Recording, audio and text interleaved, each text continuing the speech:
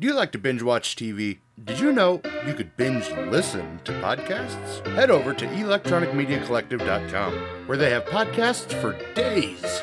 You like podcasts about wrestling? They have that. Do you like podcasts about TV and film? They have that. Do you like podcasts about horror? EMC has that too. Do you like comedy? Do you like books? Guess what? They've got you covered. Head over to electronicmediacollective.com. Pick your favorite podcast today. Hey, this is Nick Benson. You're listening to Moose's Monster Mash.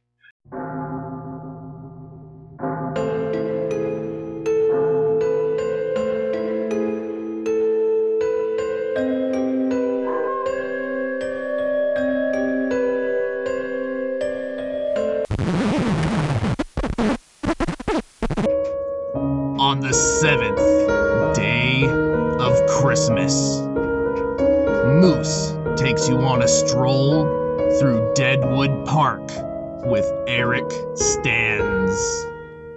Welcome, Horror Hounds, to another episode of the 13 Horrifying Days of Christmas. I'm your host, Moose, and we have with us another filmmaker who you guys should really pay attention to and is doing amazing things behind the scenes. One film in particular, Deadwood Park, we're really going to deep dive into today. But let's not waste any more time. Let's bring him on. Your guest, my gift to you, Mr. Eric Stans. Hello, how's it going? It's going good. How's life? How's the year been? It's been a busy year. I'm thankful for that for sure. Well, definitely a busy year. I mean, you just announced that,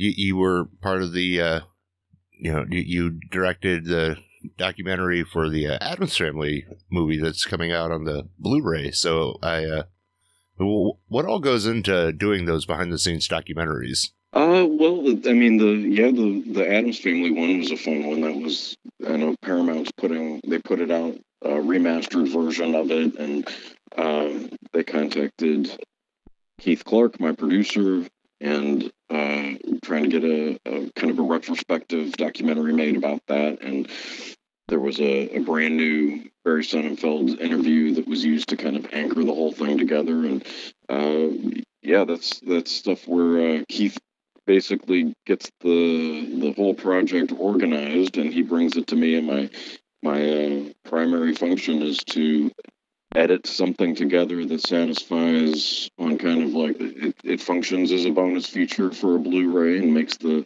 studio happy, but also I try very hard, and Keith encourages me to actually try to make these documentaries in depth and give people who are interested in filmmaking or interested in that particular film something to kind of like sink their teeth into and get some real behind the scenes making of stuff in there. So working on them is always a joy, and especially working with Keith. He's a great producer. So, well, and when you're working on these, like, what goes into, like, I know you said you're looking for stuff that fans can really sink their teeth into and get that information. Like, what types of things are you looking for? Like, what makes a good behind the scenes, like, eat your heart out documentary? Well, the first thing is what I don't like in a lot of behind the scenes documentaries. If I've watched a lot of behind the scenes documentaries on DVD for years and years and years. As a filmmaker, I'm always interested in what did it take to bring a certain movie to life? What did it take to get this thing across the finish line? And so I've devoured so many behind the scenes documentaries on DVD and Blu-ray as a film fan. And the thing that I really strongly dislike when I see them is, and you see this in a lot of these documentaries, is where it's basically just the cast talking about the plot of the film.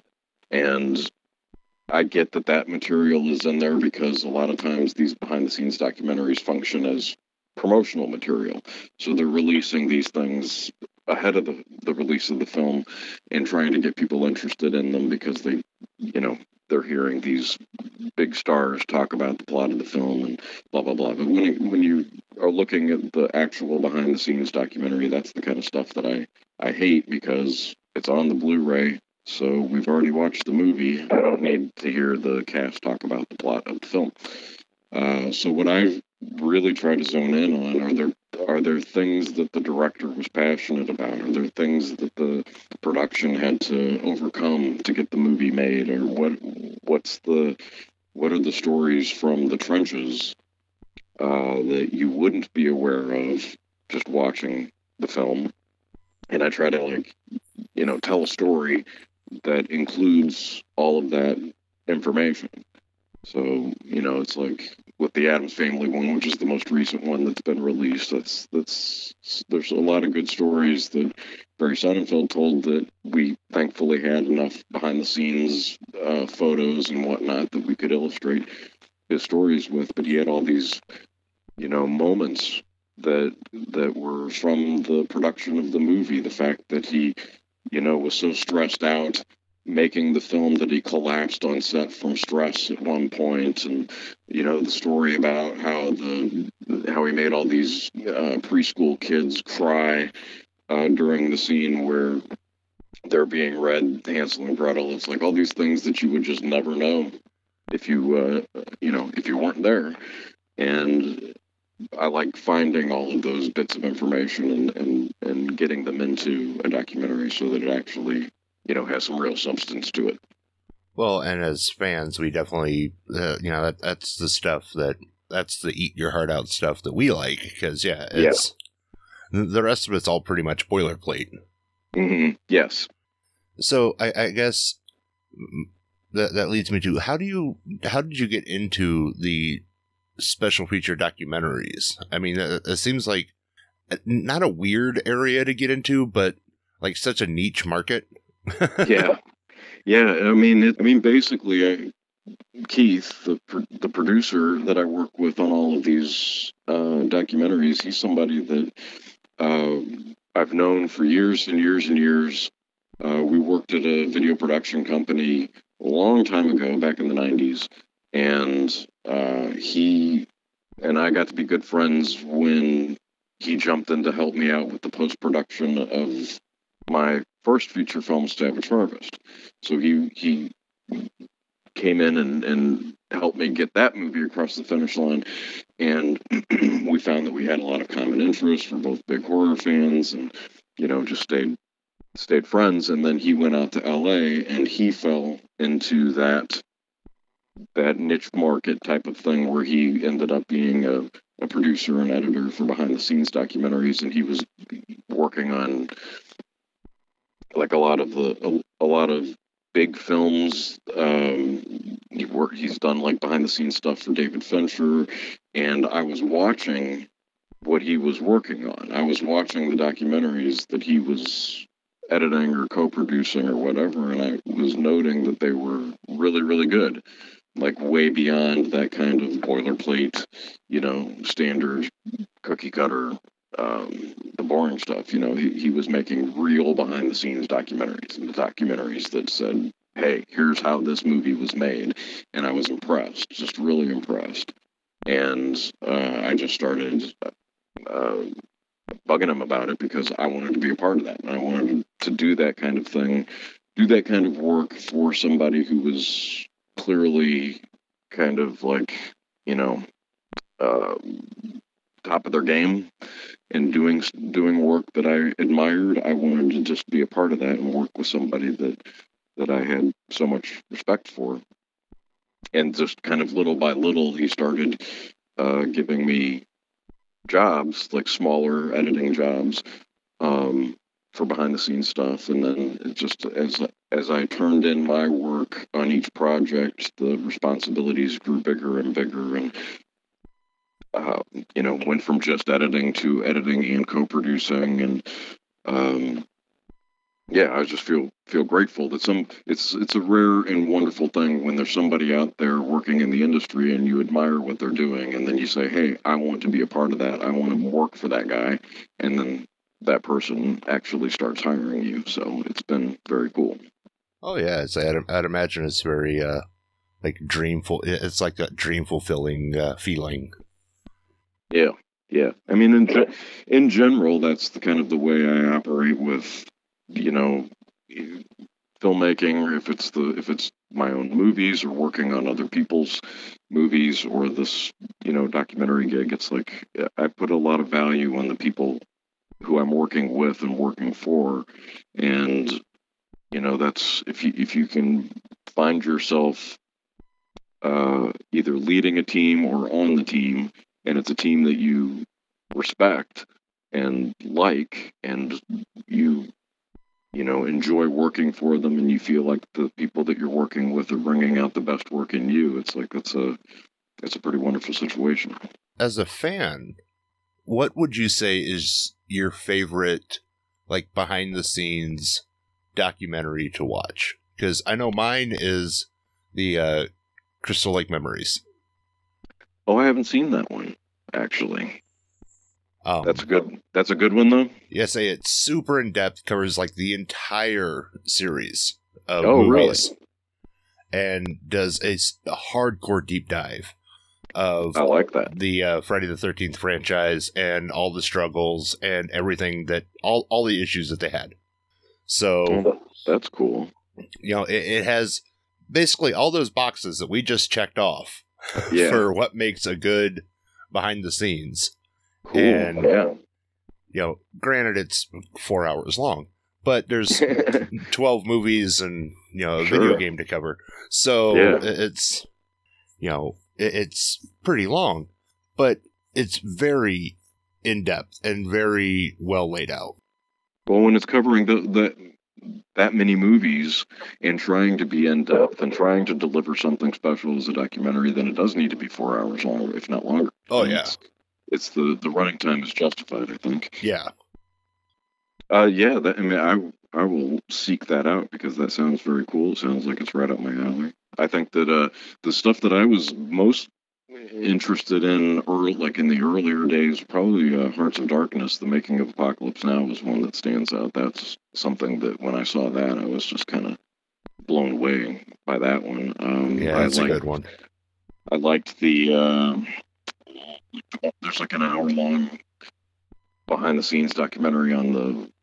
I don't know if it made the jump to Blu-ray, but on the old DVD of the Abyss, there's a really good documentary on James Cameron's The Abyss. On that one, I really, speaking of long documentaries, the behind-the-scenes documentary for Twin Peaks Season 3 on the Blu-ray, I thought that was fascinating, even though that I don't remember, it's like 10 hours long or something. Yeah. I can't remember. It's ridiculous, but you can't watch it all in one day type of thing. You got to break it up, but I thought that was really well done and really fascinating. So. Oh yeah, it's just it's interesting to see how everybody, how all these different directors approach these documentaries.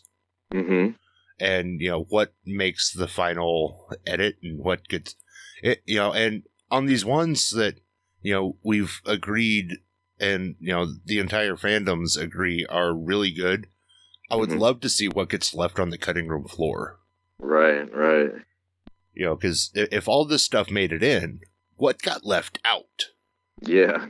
Because if the stuff that you're seeing is that fascinating, it's like, what choices did they have to make? Like, well, we don't have time for this, but we do have time for this. You do get curious as to what ended up having to be having to be left out. You know what I mean? I've had some long episodes that I've recorded for this podcast where I've had to cut some stories out, and it's pretty difficult because they were good stories, but I didn't want a 2-hour episode. Yeah. Yeah, I'm sure it's the same way with a lot of these, because if you think about it, even if it's a 2-hour movie, obviously it took weeks and weeks and weeks to shoot that 2-hour movie. So if you're making, say, an hour-long documentary about it, there's so much stuff that probably has to be left out, because with weeks and weeks and weeks of shooting, it's almost crazy to think, well, how could I pack all of that into 1 hour? So obviously some of the tales will have to be left in the dark. Well, see, and yeah, that's one of the things I'm learning more and more the more I do this podcast is there's so many stories that people have, and depending on your job on the film, you had a different experience. Oh yeah. Like the grips and the DPs had a different experience than the actors had a different experience than the directors. Right. And everybody has interesting behind the scenes stories. Right. As a fan, you want to hear all of those stories. Yeah. And it's interesting because in a position like where you're putting together a documentary or I'm putting together an episode, you're like, okay, how many of these can I get out without making it boring? Yeah. And having it drag on. But then as you're listening to them, you're like, damn, these are good stories. Yeah. That is true. And I think it's especially the case with the, you talk about the different perspectives. It's like that is an added element to the behind the scenes doc, is that an actor has a very different perspective compared to a producer or the writer or the director or something like that. It's so now you not only have all these stories that you think, all these that you think are interesting, and all these bits of information that seem interesting, but trying to get a well-rounded documentary that includes all those perspectives, it does get kind of difficult, because it seems like there's enough there where you could make the thing twice as long. Like you could have a series of behind the scenes series. Yeah. So looking at your feature list, you have your feet pretty well grounded in horror. Yeah. Was that your plan all along, or is that just like you made a couple and you're like, this is what I like? Oh no, I was a genre fan long before I was able to pick up a camera and start making my own stuff. So I was, when I grew up, I gravitated, as a kid, I was gravitating towards science fiction, everything from, Star Wars to like stuff that was on TV, Buck Rogers and Space 1999. I was a science fiction nerd kid. And then I was maybe 9, something like that, when I saw the original The Blob and the original Invasion of the Body Snatchers, and I saw those back to back on like late night TV one night while I was spending the night at a buddy's house. And I had kind of had an interest in the horror stuff, but just when I sat down and watched both of those movies back to back, there was something that clicked. And then it was just like, I'm all about the horror film, and it was, the mom and pop video store era, so I was going and renting, a stack of 4 horror movies at a time, and just devouring horror movies. And as I quickly understood that I wanted to try making films, there was no question that the movies that I would try to make, those were going to be horror movies. So I remember being like in my mid-teens and trying to like put together something where I was trying to put together a feature-length horror movie when I was in my mid-teens. Like, oh, can I borrow this my buddy's dad's camcorder, and can I make a feature-length slasher film and that kind of thing. But then I was like shooting short on 8mm film, my parents' old 8mm film camera, and everything that I did was horror. So that just kind of stayed. And I'm still a horror fan to this day. That's still I like all kinds of movies, but I just cannot stay away from horror film for any extended period of time. So it's just been part of what I have wanted to do as a filmmaker, is make horror movies that I would be interested in seeing. I always love asking that question, because I always like to hear what people's like first entry to horror was. Yeah. For me, it was the original The Blob and the original Invasion of the Body Snatchers. And yeah, those are 2 solid entries. I mean, especially when you said you were, what, 9? Around that age, yeah. So yeah, I mean, those are ones that they should definitely invoke a few emotions out of you. Oh yes, definitely. Yeah, absolutely. And I mean, I still enjoy those movies today. But yeah, there's an added layer to it. When I watch them, I'm like, remember when I was a kid and this had such a huge impact on me? So there is that element of it that exists today. Well, and like the one that set me down this track was the 1929 Nosferatu. Oh yeah, yeah. Silent movie, black and white, but just the elements of that movie. So like that always holds a special place in my heart, regardless And of how old were you when you saw that? 7. Whoa, wow, that would have an impact on a 7-year-old. And it was just eerie. Mm-hmm. Like it wasn't super scary, just eerie. Yeah, kind of entrancing. Yeah. That's and very cool. You can just, like you said, you sit back and you remember how you felt Mm-hmm. watching that. And so, yeah, it'll always hold a special place. So, like, yeah, that was the moment when this was my thing. When the switch was flipped. Yeah. Yeah, that's awesome. You've always wanted to make movies, and you started as a kid. When would you say you got more serious about doing it and turning it into like a profession? I made a bunch of like high school, movies with my friends. I'd done shorts. I'd actually done a feature, student films essentially, and I was enjoying making them. But I think at the time that I was making them, it wasn't even, it really wasn't on my radar that I would be able to keep making them for the rest of my life type of thing. I think that I had an attitude of enjoy it while you're doing this, because there's no way that you'll be able to, keep doing this forever type of thing. That's just ridiculous. And then right around the age of around the age of 20, I forget the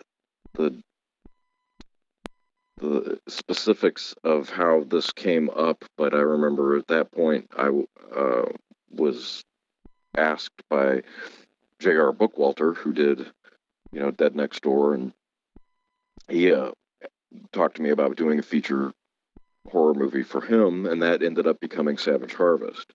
And as that project evolved and went through production and then post-production, it had a lot of ups and downs, and in the end, Bookwalter had virtually almost nothing to do with it. He had his fingerprints on the movie to a degree, but he ended up not even distributing it, but he fulfilled his contractual obligation and made sure that it did land on, with another distributor. At that time, I think that it was Bookwalter who kind of pushed me around the corner and made me stop looking at this as a hobby and more like a profession. And there are a lot of layers to that story, a lot of layers to how that all evolved. But I always kind of look back on J.R. Bookwalter and our time, organizing and figuring all this stuff out and kind of going through the whole Savage Harvest thing. I always look at that time as that's when I really, that's when things changed in my mind, and I credit him for kind of giving me that nudge. And I look at how obsessed I am with filmmaking today still, and I know that at some point I would have probably figured it out how to keep making movies for the rest of my life type of thing, but he was definitely a big kind of like jolt at that time when I was around 20. So nice. It's always nice to have that kick in the pants. Yeah, that's what it was. It was a kick in the pants. I would have definitely gone down that road, but I think that at that time he just kind of like pushed me a couple of miles ahead down that road at that particular moment. So before we jump into Deadwood Park, what advice did you give for people who want to make this a career as opposed to just a hobby? Like, going out and making films. I feel like there are two camps of people who make it a career or approach it like a career. I think that there's the camp that, it's an expensive thing to do, make a movie, and it's a very difficult thing to get the financing or get the resources that you need to make a movie, and then to get it released in such a way that a lot of people see it and it makes a lot of money. These are, unfortunately, these are circumstances that don't align with poor people. And if you want to make, like, I want to make $1 million film, and then I want to make a $5 million film, and then a $10 million film, and so on and so forth, and have that kind of a career, you pretty much have to come from money or pretty serious industry connections. To just be a person with no money and with no industry connections, and to say, I'm going to make this film and I'm going to be regarded as awesome and it's going to launch this mega career, that's a lottery ticket. If that happens, it's virtually impossible. So if you want to launch a career like that in film, first step is come from money and or industry connections. If you don't come from money or industry connections, it just comes down to attitude, really.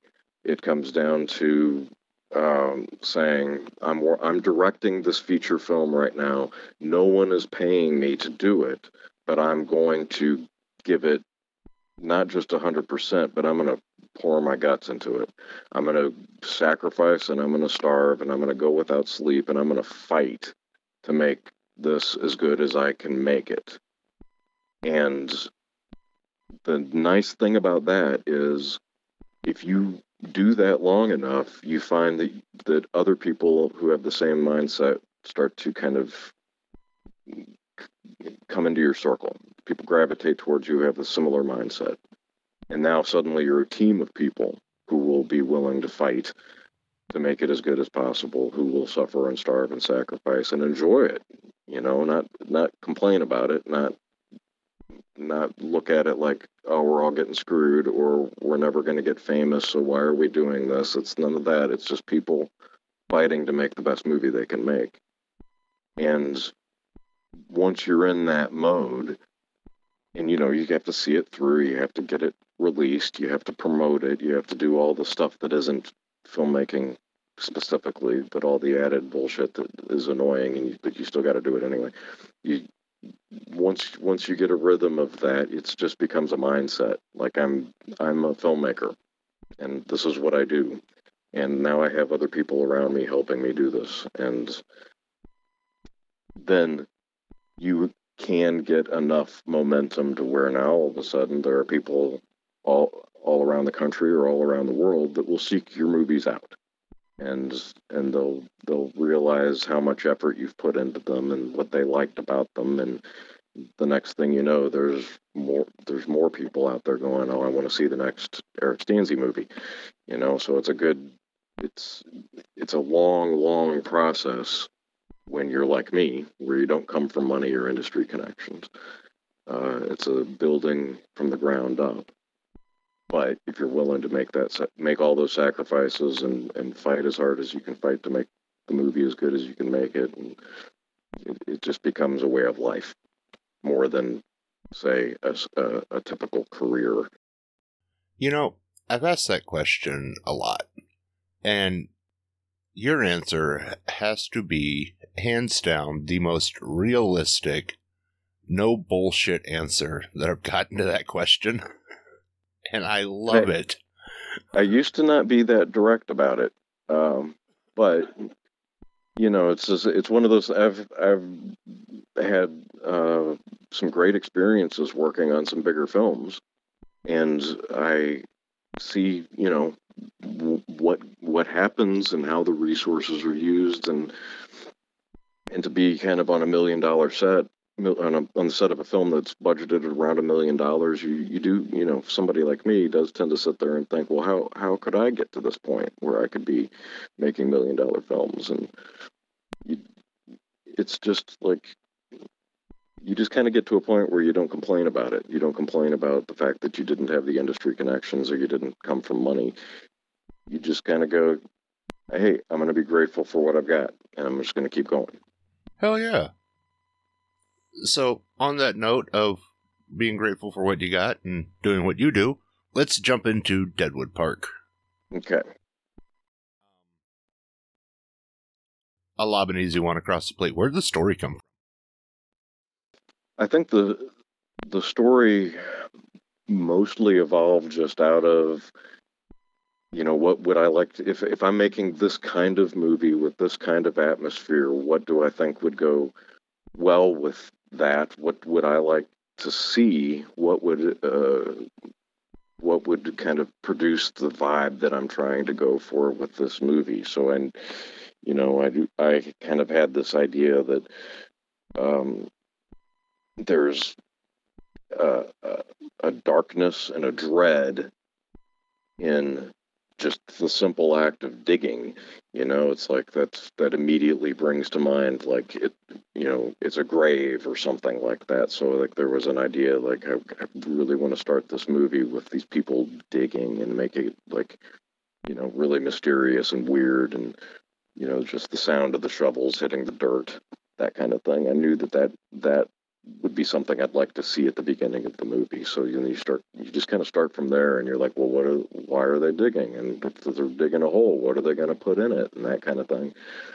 And then I also was kind of thinking about A Nightmare on Elm Street, which is a completely different kind of movie, obviously, but the amount of mileage that you get out of children being harmed, just that somber vibe that comes from that horrific, kind of, there's a feeling that you get out of just introducing that into the plot. And you can get a lot of mileage out of that without having to do, you don't have to show children getting killed or anything like that. But in Deadwood Park, I was like, it should be about children being harmed and taken and killed and that kind of thing. And even if we never see that, it's going to add a lot to the movie tonally. So once I just started putting all those pieces together, then it was like, all right, start building the plot on these elements. Well, see, and one of the takeaways I got from the movie was it was a movie about this is what happens when you bury your past and don't address it. Because that kind of felt like the overarching theme was, we don't talk about that. We don't talk about that. Yeah. And well, that just leads to more people questioning it. And, right. Depending on how the situation turns out, it could end up to more people dead. So I feel like the overall theme is you can't bury your past. You have to deal with your past. That's really interesting that's the aspect of it that you zone in on. And I wonder how many other people zone in on something like that. That's fascinating to hear different people's reactions to the movie and how what resonated. That's really interesting that's what resonated with you. Because you had this whole town that just buried the past mistakes. Yeah. And you have this guy who is now an outsider returning to his hometown, and he's looking for answers. And everyone's, shying him away. No, you don't want to look into that. Don't look into that. Right. And he's like, I just want to know what happened. No, you don't. Yeah. The general response is, why don't you stop looking, stop addressing it. So stop digging up the past. That's the past. Yeah. Well, no, it's still relevant. It's still relevant. We need to know. He wants to know what happened. He can't go on with his life until he knows what happened. Yeah. Because of the kids, listeners, one of the kids that were killed was his brother. So that's his motivation for all of this. Is he's trying to find out what happened to his brother. So it was like you said. That's kind of where I zeroed in on. It was a allegory about digging up the past and the good and the bad that can come from it. Yeah, that's very interesting. I like that. Now, there's a creature in the movie, in the flashback scene. Mm-hmm. Was it just supposed to be like a generic creature, or was or just like demon Zero or whatever? Because I don't think it was addressed as to what the creature was. No, I know that we were going for, if there's a vampire type, strain, bloodline type of thing, that we needed to see that it happened here. The idea of it being somewhere other than in the U.S. was appealing, because that meant that, U.S. audiences watching the movie, it would seem more mysterious to them. Like, what could be over there? What could be in this old world, remaining in this old world that has the supernatural aspect to it. But I know that also we were looking at it like, let's not go into the history or the origins or whatever of that specific being. It's just a being over there, and it bites the guy, and he comes home with whatever he's infected with, whatever vampire type of thing he's infected with. And it was it didn't seem like it was part of this movie to go into kind of what was the background of that specific creature. And I like that. I like saying, okay, it happened over there, and we're going to leave it over there, and not kind of, Deadwood Park kind of goes in and out of a lot of layers, and it goes in and out of a lot of, it's kind of like a ghost story, and it's kind of like a vampire type story, and it's got a lot of moving parts to it. So that actually seemed like a moving part that we shouldn't spend any significant amount of time on, and let it kind of be just this mysterious thing. It happened over there, we're going to leave it over there, and we're going to tell the story of how it impacted the people here in the U.S. after the guy got home.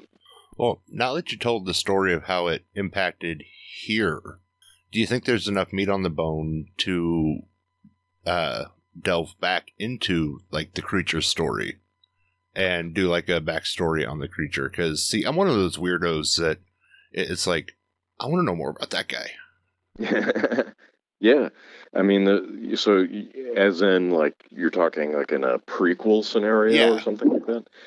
That anytime that I get enthusiastic about, what I'm writing or what we're doing when we're making a movie, there's always that element of, I'd like to know more about this aspect or this person or whatever, and that interest could definitely feed a prequel or a sequel.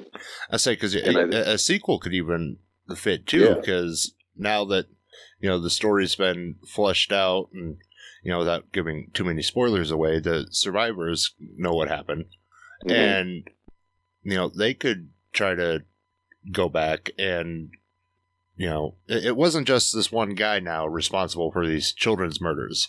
There's a trail at this point.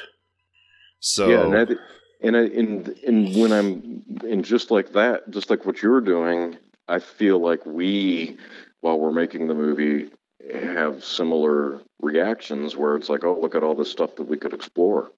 And I think what ends up happening is, by the time the movie comes out and we've released it and we've promoted it and we've, by the end of that whole process, I'm just like a burnt out mess. Oh yeah. So as much as I might have, that's kind of how it works, is I pour everything into the movie while we're making it, and then I'm burnt out and collapsing at the end of promoting it upon release. And then there's an element, at that point, there's an element in me that's like, I don't even want to look at Deadwood Park for like 3 years or at least, I don't even want to touch this movie. I don't want to go near it. And so any thoughts of a sequel or a prequel tend to vanish during that period of just, exhaustion, and then I've had enough of it. And then those, by the time you get around to, okay, I'm not burnt out on Deadwood Park or whatever, you're again interested in those unexplored layers of the story. I think that I end up having too many other ideas for other things I'd like to do as a filmmaker, and so it's like, oh, I got this brand new idea that I'd like to develop, or this new idea that I want to start working on a script for it right now, and all the new ideas end up being distractions, and then a movie like Deadwood Park just fades farther and farther into the past, and those unexplored bits of territory in the narrative end up being kind of like lost to a degree. You kind of don't, you just kind of lose touch with them and you're on to the next thing. But it doesn't take away from the fact that there is stuff there that could be explored and probably a lot of really interesting stuff. Oh, yeah. And one of the other things I zeroed in on, I was really curious, where did you guys film this? Deadwood Park was we shot most of it in Missouri, kind of southwest of St. Louis. But then the abandoned amusement park itself, that was shot, actually, it was a combination of two abandoned amusement parks that we shot at to kind of make the one abandoned amusement park that you see in the story. And so we shot one down in Arkansas, and then another one in Ohio. I can't remember the names of the towns now because it's been a while. I say it's been some years, but yeah. But that's what I mean. I had things that I wanted to see. I wanted to see, I wanted to see the abandoned roller coasters and whatnot, and I wanted to see, I had it in my head that we were going to be in the train tunnel for a portion of the movie, and I had things in mind, and Jeremy Wallace, producer, was just kind of like spent most of that production pulling his hair out trying to figure out how I would get those visuals. Where could we go to shoot those things? And he basically was like, well, we can stitch it together if we shoot these portions of the abandoned amusement park down in Arkansas, and then the rest of the abandoned amusement park at this place in Ohio. If memory serves, it was actually the Ohio Film Commission that kind of set him on the path as to where we could shoot the amusement park stuff in Ohio. Again, I can't remember the name of the town now, but I know that the amusement park that we shot in Ohio, I think that's long gone now. I think that's condominiums now. See, it amazes me that places like that exist. I mean, obviously, like the one in Ohio you said doesn't anymore, but because they're just, they lend themselves great for a movie like this, but they're just so creepy to look at. Like, one of the parting shots in the movie, you get that the look at the rundown Ferris wheel and everything is just like, I couldn't imagine driving past that every day without thinking something weird is going on in that place. Yeah. In just a normal setting. I mean, it's just... Yeah, the place where we shot in Ohio, I remember, it was way off the beaten path, so you couldn't actually see it from any kind of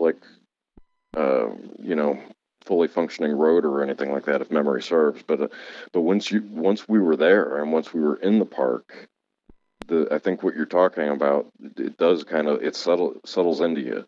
You're there and you're seeing it in person, and there's something so off and eerie about it. It was like when I was there, I was just trying to capture that as best I could for the movie. Try to point my camera at the things that seemed to have the most impact, and try to come away with as much footage that kind of felt right.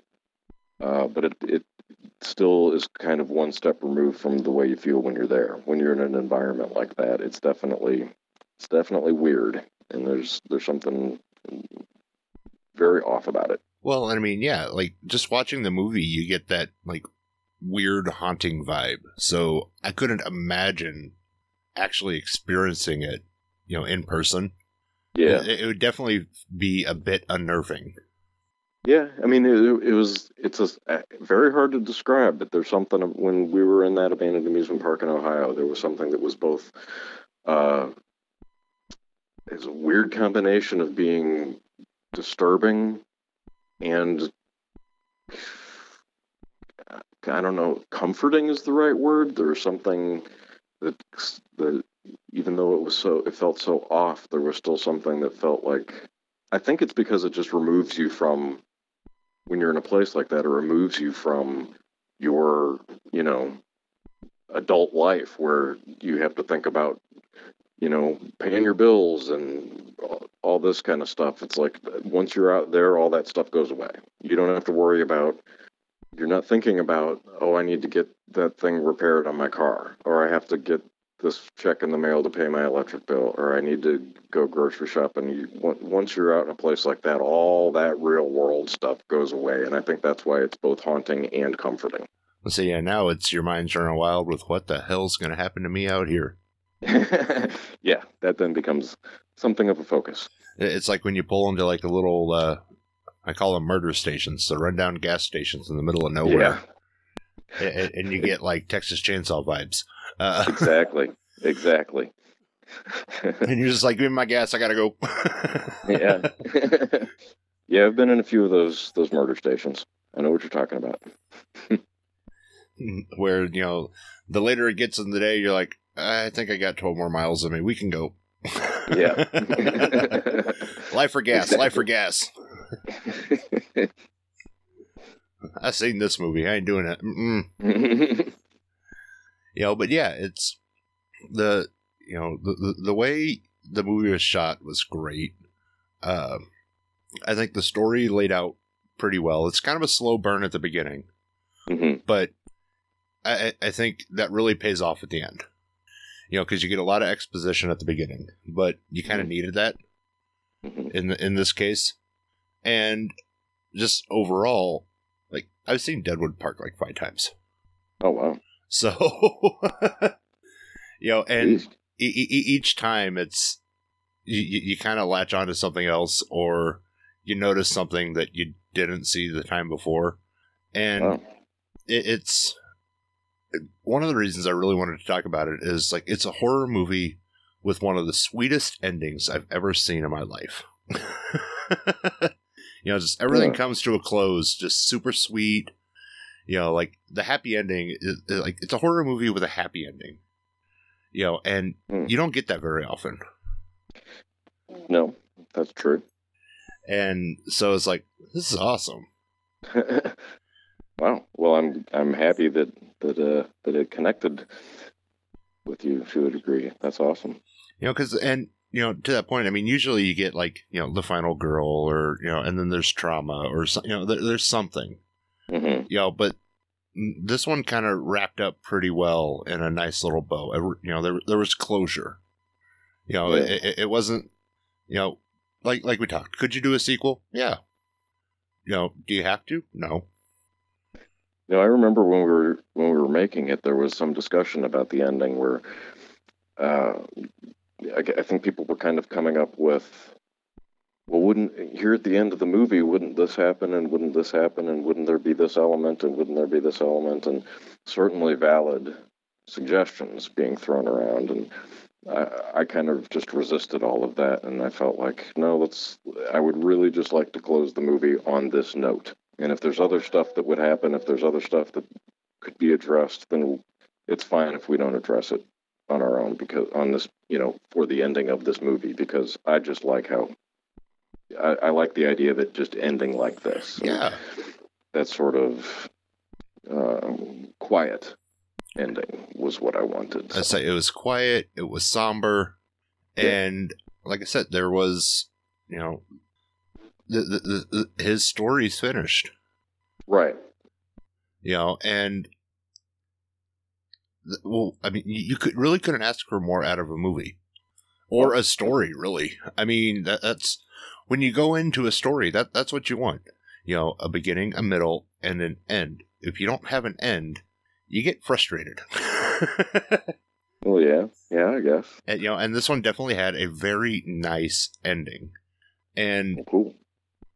Now, I will say, without going into too many spoilers for anyone who hasn't seen it, there's a death that happens, and I kept expecting, like, the eyes on the body to open up or something. Yeah, I'm not so much into that. It's just based on what we've been trained for as horror fans. Because the camera pans back over there a couple times, you're like, okay, are the eyes going to open up? Yeah. Nope. Okay, cool. Awesome. Yeah, no. Yeah, the eyes snapping open at the end type of ending is not one that I'm particularly fond of. And yeah, I think it definitely would have ruined the overall feel-good moment. Yeah. So, I can't say enough how much I love this movie. It was really good. Well, that's awesome. Thank you very much. I appreciate that. And I need to catch up on all your other ones, because I keep watching this one over and over again. But I will get to them, because I like your shooting style is fun. You from what I got with Deadwood Park, you put it into, as like you mentioned, you try to convey as much of that real world ambiance as you can on screen, and like we said, it plays through. So I mean, that being focused on atmosphere was something that I remember that being forefront in my mind when we were shooting. It was just like getting the tone right was something that I remember being like, I gotta work on this. We have to have it feel like this. So it was important to shoot it at the right time of year. It was important to when we're out at the old family farm, like try to shoot it at a point when the leaves are turning and maybe when the leaves are starting to fall off the trees, and just working hard to get the right vibe and the right tone and the right, just making that atmosphere. So knowing how the Midwest works, how cold was it when you were shooting in the fall? Well, our fall usually lasts about a day and a half here in Missouri, so we were able to, I think, land on those exteriors at just the right time to where we were able to get that vibe, and the colors were correct in the trees, and we even had some of the leaves falling in our shots and that kind of stuff. That was great. Then we were into the winter, though, like almost immediately. So the stuff that is in the church basement, where the digging happens, and where the main characters come down to get the thing out of the trunk near the end of the movie and all that stuff. And we're shooting in that church basement. That was actually the sub-layer of a barn, not actually the basement of a church. So we're in the sub-layer of this barn, which means there's no heat, there's no nothing like that. If you're outside, you're basically, it's the same as shooting outside. So as soon as fall was done, after that brief little moment, then it was like winter descended on us in a major way. And so all that stuff that we shot that was church basement stuff, it was painfully cold, and you had an entire crew of people that were bundled up, and you had these poor actors who were still dressed in their fall clothes. Like, yeah, they're long sleeves, but they're not bundled up in any way. So the actors had to endure some pretty painful frigid weather when we were shooting that stuff. Oh yeah, because here in the Midwest, our winters tend to start with very cold rain before it turns to snow.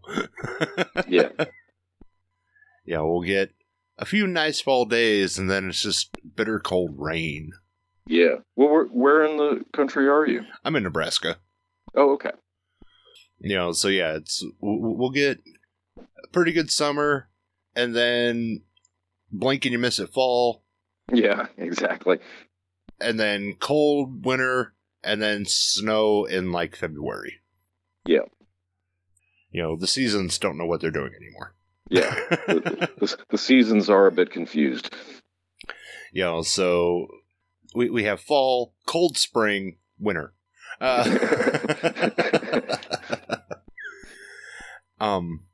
So this has been fascinating and fun. What other projects do you have that you're working on right now that you can talk about? Well, I'm trying to think what I can talk about. I know that it's always a tricky question. Yeah, because there's some of the stuff I've been sworn to secrecy. I am in the middle of a big behind the scenes documentary edit again. This one is for Lionsgate. I don't think I can talk about that one yet, so I'll play it safe and not tell you what it is because I don't want to get in trouble. Also, just like 3 or 4 days ago, I think I wrapped production on a feature film that I did not direct, but I was the director of photography on. That just wrapped, and I don't think I can. I'm not entirely sure. I don't think I'm permitted to talk about that one yet. I know I can tell you it's a crime thriller / horror movie, and Bill Moseley is in it. I don't think I can say anything else. In fact, I might get in trouble for having just told you that. I have no idea. So I'll just shut up about it now. But anyway, I just finished DPing that movie. And I am also about 1/3 of the way through post-production on the new feature film that I directed.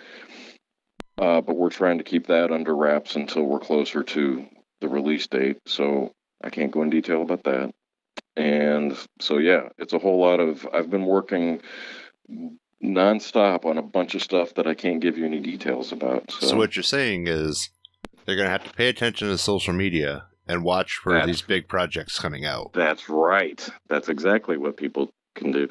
And, in the meantime, I would invite people to go out and see the most recent movie that I directed, which is In Memory Of. That one came out in 2018.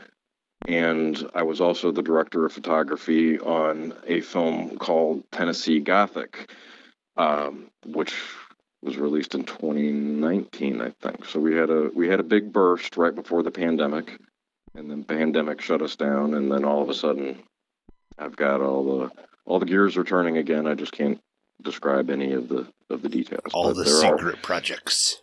Yeah, but I would invite people. Jeff Wedding directed Tennessee Gothic, and I was his director of photography. Jeff's a very talented filmmaker, and Tennessee Gothic turned out really awesome. That actually just this past summer played. It won Best Feature at the Joe Bob Briggs.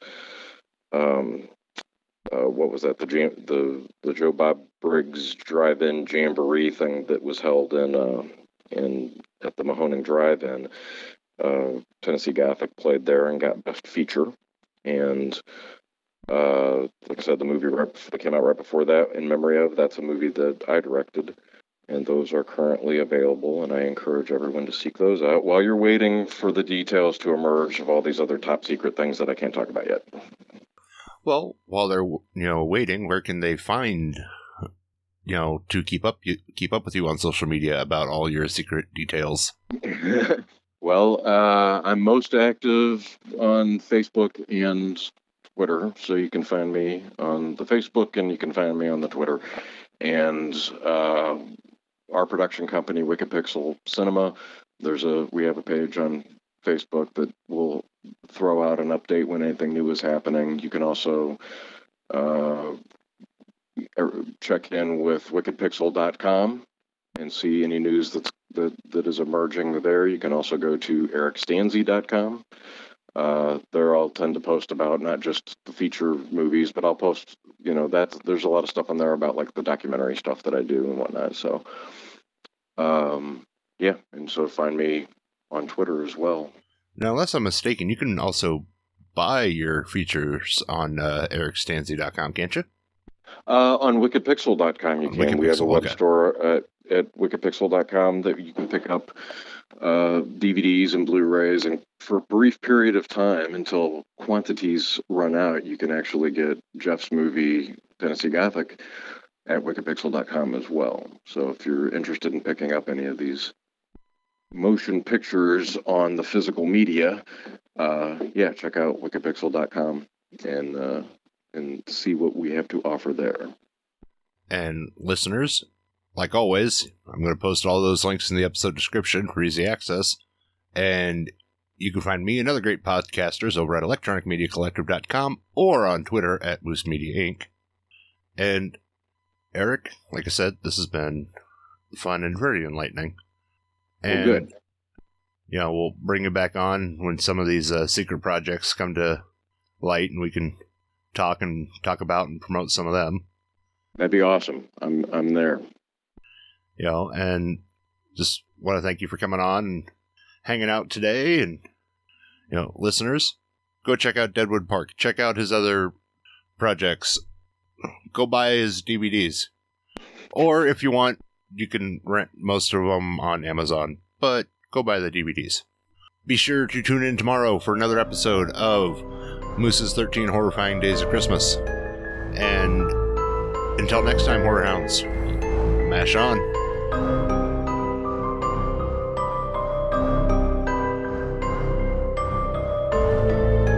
This has been Moose's Monster Mash. Come back for more chills and thrills if you dare.